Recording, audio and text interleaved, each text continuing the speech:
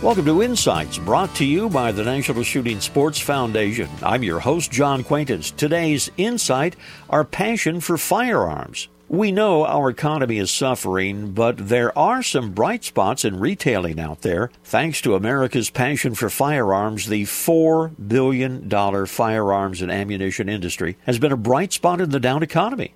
The industry supports many small businesses, and of course it helps preserve the 180,000 jobs associated with the shooting sports. Now, in 2011, company executives saw records set for background checks, which is a reliable indicator of sales, including the most ever in a single month. That was December 2011, and the single day, that was Black Friday 2011.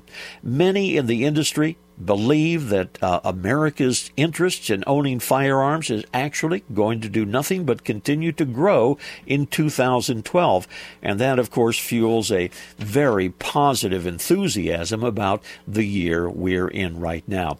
Many industry insiders also say they would not be surprised to see supporters of the Second Amendment react as they did before the last presidential election, when their fears over candidates who were unfriendly toward firearms ignited a sales surge. Good things going on in the gun industry. This reminder, visit us on the web at nssf.org. This is John Quaintance.